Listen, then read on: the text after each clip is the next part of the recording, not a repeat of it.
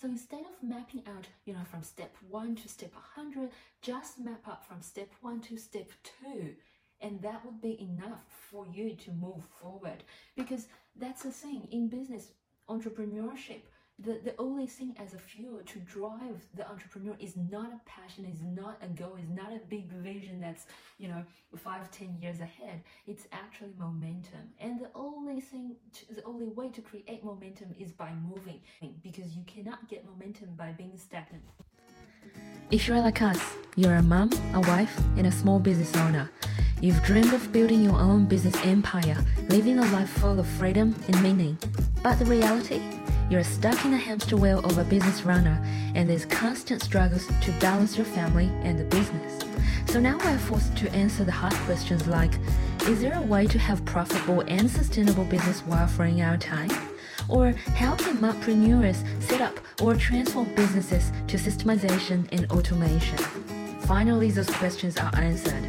I'm your host Yao, and you're listening to the Shira's Way podcast, where I'll share with you all the no BS knowledge and actionable steps you can take today to optimize your brain, your body, your business, and your being.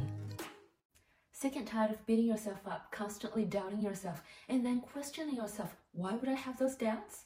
Hi, it's Yao from the Shira Club. Today I'm going to talk about how to beat your self-doubting and gain confidence while build or grow your business. Just a few days back, I put out a really short survey and asked hundreds of moms who are running business what's their biggest hurdle in terms of growing or building their business. And surprise, surprise, the biggest or the most voted factor that's regarded as the biggest hurdle to grow or build a business to moms out there is not money, is not marketing, is not time, is not skills, is not the right people, or anything you might have in your mind. It's actually something called confidence. That's why I actually dedicated today's time to talk about this thing called confidence. The reason why it's very, very important and very, very challenging and difficult to manage at the same time is because it's not something external. It's not something that you can outsource or try to get a mentor or a coach to help you with. It's actually something that you need to sort out with yourself. Now, how do people normally self-doubt? Normally, it's like an internal message coming out from a brain or from wherever it relates to you. And you have this doubting or question to yourself, can I do it? Am I the right person? Am I doing right? What if it's wrong? What if I will fail? What if it's not going to work? What if I'll stuff it up? I still remember the very, very first time my personal coach, he said to me, he said, Yao, you should become a coach. And my very first instinct response is, who am I to be a coach? And he's like, holy smoke, I've been coaching you for like 10 weeks and you still have this limiting self-doubt. And I'm like, that's interesting. That's right. Why do I have this self-limiting doubt still after learning and getting all the skills and practicing, exercising all the skills and serving people, like using these skills to serve people? Why do I still have those doubts? Well, the answer is really simple. It's because we're humans, and the doubting you have in your brain is actually a protection mechanism that's there. That's the inner part of the brain that's inbuilt there to protect you. And really just for the sake of illustrating it out clearly for you guys, so you know what the typical responses people make in front of self-doubting and what's the optimal solution, I'm going to draw it out. So here is the whiteboard. Okay, so just let's imagine this. Before a person comes across the self-doubting thoughts, they were like happy and clappy. So they were doing their normal things in business or in life, and they've got a goal or a final destination that they wanted to go. For example, it's just here. And all of a sudden, before they take any action or before they move forward, they bump into something that's called self-doubt. And the self-doubt, I'll just call it war here, because that's literally how it feels like. You felt you're just like frozen and you just couldn't do anything. For those who are on the podcast and could not see the picture, just imagine there's a gigantic, thick brick wall right in front of you. So this is the very first type of reaction. People who come across self-doubts, what they generally do is they give it a little tap or a little nudge or a little kick or a little pull, whatever that might be, and they go like, oh, this wall is concrete and it's real, like it's hard, There's no way I can really just knock it down. So what they do is they just fled. And all they were doing is, okay, I cannot come across this wall, so as a result, there's no way for me to reach my goal. And what they do next is they justify it, because people make emotional decisions. So the moment this person makes decisions about not conquering the self-doubting thoughts, the wall, and they have to do something else to justify that. And people making emotional decisions and then justify it with logic. So, well, this person cannot say, I cannot do that because I suck, right? This person, the way this person is going to justify it is by saying, oh, maybe this goal is not that important. It's not that appealing. And this is so common in most people in business. Whenever they are faced in a new adventure, a new challenge, or a new opportunity, they started to doubt that. And this is what they do, they just fled away. With this type of person, I call them dreamers, because it's a lot easier to really just dream about their goal, their adventure, their destination, the dream life they wanted to have, without actually have to confronting the wall. And the second type of person, when they come across self-doubt, is they'll still face this ginormous thick brick wall, but what they do, they try their best to knock it down, to push it, to nudge it, to do whatever they want to do, and do whatever within their ability, without their ability to do it. So they just keep hustling, and maybe eventually it's going to break down. And however, as all business journeys, or as all people, a normal person, this person knocked down this wall, but unfortunately very soon there's going to be another wall waiting for him or her. So there's another wall, and this person does exactly the same thing, just really keep hustling and keep pushing and just doing the best, and soon enough this person conquered that, and then on this journey there's just another one, again and again and again. And soon enough, this person is going to feel so tired and so exhausted. And even if they reach the goal, they might not enjoy it. Or they might not reach the goal, and then they kind of go back to the first person's journey. And this type of people, I call them hustlers. And I definitely used to be one of those who I just kept hustling without skill. So that the passionate hustlers, don't get me wrong, and they work super hard, but they do not have the skill, do not have the right mindset. They just keep drilling it. And it's not until many years of searching and discovering and learning did I realize that the most optimal way to actually overcome self-doubt is the third way. So again, this person is happy and clappy walking here, and in their mind they've got their goal here. That's where they want to go. But all of a sudden they've got this self-doubting that appeared as if it's a really solid giant brick wall in front of them. So instead of fleeting, instead of hustling and just really drilling it, what they do is they realize what do they need to do to overcome it. It's pretty simple when you are seeing this in front of you. The only way to actually overcome this wall, to come across this wall, is what? Is growing taller. It's like babies cannot climb the stairwell when they were really little, when they just started crawling. But by the time they grow, their legs are stronger, their core muscle is stronger to hold them up, and they're more flexible, and their grip is tighter to actually grip onto this stair as well. And then they can eventually succeed in climbing their very first step. And by the time they grow even taller, they do not need to crawl on the stairs anymore. They can actually walk.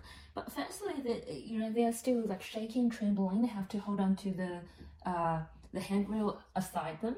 And eventually, when they grow so strong, they can just walk confidently on the stair without holding on to anything. Or even how many people out there actually walking upstairs while you are on the phone app, flicking through Facebook and doing things like that. And occasionally you get tripped over too, right? But by the time you are so tall, basically all you need to do is just to lift up your leg and go across it. and done, easy. Until the next time you come across another wall that might be slightly bigger than the other one, and it's the same thing, it's the same cycle. Just keep growing yourself. And the very last type of person, I call them heroes, or actually sheroes, when you are in a community where mothers doing business hang out. And I actually got this idea from a book called The Hero's Journey. It's a very, very good book. But it's basically the storyline of any heroic movies you watch, no matter they're from Hollywood or Bollywood. That's a backbone storyline of the evolutionary journey of a hero. So here's how the story goes. In the very beginning, you are living very happily with your family and your friends in a lovely, peaceful village where people are just loving and caring. So that's a village here. But just one day, out of nowhere, there came a very bad devil. Just excuse my drawing here. I think I'm at the point. Anyway, so the devil was so powerful and so bad, and he came to the village, killed all the villagers, and destroyed the village. And basically, the village was taken over, and you are the only one that's left to confront the devil, the calling to adventure. So you've got this calling that you gotta defeat this devil here. But in your mind, you go like, oh my goodness, I'm so small, I'm a little kid only, and I don't have any weapon. I don't even know how to use a weapon. So how can I defeat this devil? There's no way I can do it. I gotta run. So as a result, you fled. And you just keep running and keep running and keep running. And of course, the devil is going to chase after you, and the devil just kept chasing you and kept chasing you and kept chasing you until finally the devil just lost you because you found a cave right on the bottom of a mountain and you hid there. So at this point, you're alone and you feel helpless and desperate and you're heartbroken. You basically just feel like you're a failure and you just lost anything. No, that's not how a failure should look like. And you are just very desperate over there. Until almost by chance, as if it's by chance, something amazing happened. There is someone who is native over there, who has been living in the cave for a long time. And this one is a saint. I think I can. This kind of person mentors. So what this saint has got for you is a list or a weapon of some sort. So it's a list of ideas or some weapons or something that you can use as tools to actually defeat the devil. So you are very, very happy again. And let's say that's a sword. So you grab the sword and you swear to yourself, you will take the devil down. You will get the revenge for the villagers. And you took the sword, you ran quickly back to the devil, and you wanted to have the most epic battle ever. And you are determined, you are burning your boat, and you were like, take the island or die. So you're very determined here. And you just want to call out the devil and just fight with your life, okay? But eventually, you lost the battle. Why? Well, just because you have only had that weapon for probably slightly less than 1 day, or over than 1 day, and you're not very experienced yet. So here you lost the battle, and then you went back to the cave, dying. So this is the second round you go back to the cave. But by now, this time the mentor gave you, or the saint gave you something different. Because a list is a list, a tool is a tool. And if you don't have this second thing, the tool is not going to be useful for you neither. The second thing is something called mindset. So this is you. You've got the tool. And here's the mindset. So it can be the same as the saint. So this time, you didn't rush. Instead, you're practicing every day with the good mindset, with the right tools. And what you were doing is you were working your way. And this phase, it's called the growth phase. You're growing with your new skills, and you are doing the trial and errors. You're confronting the challenges, and you're overcoming the temptations. And you worked really hard in that cave during that period of time. And until one day, you think you're ready. So this one day, you go onto the top of the mountain. And here, you did something epic and something amazing that's going to change your life forever. What you did is you killed yourself. You killed the self, the older self. So it's really just the identity. And Steve called it death in rebirth. So this day or this moment is the death of the older you and the rebirth of the new you, the new heroic you. And of course, now you are ready. You've got the calling, you've got the tools, and you've got the mindset. You are ready to go down and take the big baddie down. And now you fly down to the village. For some reason, if you're a hero now, you should be able to fly, right? So you fly down to the village and back to the devil, and you had the most epic battle ever. And of course, this time you killed the devil, and then you took over the village, and you became the superhero of the village. Now guys, this is definitely not my best drawing, but you get what I mean, right? Now, this whole idea is from the hero's journey. And also, I have to give a special acknowledgement to one of my teachers, Alistair Hoscroft. He drew something similar to a group of students he was coaching. And I was sitting there, I saw this picture, and it really embedded in my mind. So just in case he by any chance came across this video, so here's the acknowledgement and thank you. So can you relate? No matter what you are doubting yourself for, maybe an opportunity, a challenge, something new, whatever that is, this doubting or this thing that you're afraid of is just the devil. So some of us who would just go and learn the tools first, for example, just learning the digital marketing 101 and thinking like, oh, they can do this thing called online marketing. And they go back to apply to their business, and then they find all the Facebook campaign money they used just bumped, like there's no reaction, no contraction, there's no leads being brought over. And to that stage, a lot of people would go like, oh, this thing does not work. But no, this is only the very first phase of the hero's journey. Because this thing does not work, what you need to do is to go back, get the right mindset, knowing that the only way to overcome the fears and the self-doubt is actually growing yourself. So you kept trial and errors, exercising, practicing, just really taking on the challenges, and really say no to all the temptations, and until one day you are ready. So the older you who used to be a business runner would die. But the new you who is now not only a business owner, but also a marketer, because business in essence is really just marketing.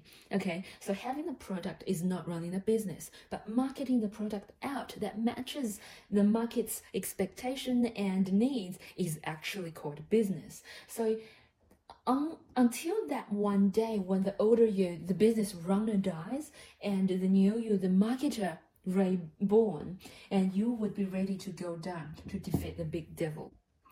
Okay, so we've talked about how to overcome self-doubting, but let's talk about how to actually gain confidence. But to start with, let's talk about what confidence is not. Okay, I'm really against because in the self-development industry, and there's quite a stream of people talking about this, if you've been paying attention, there's a lot of people talking about something called fake it until you make it. I am completely against it, and I think it's absolute just beep, because confidence actually has a twin sister, and it's called competence. So competence and confidence, they are complete two different things, but they kind of relate into each other.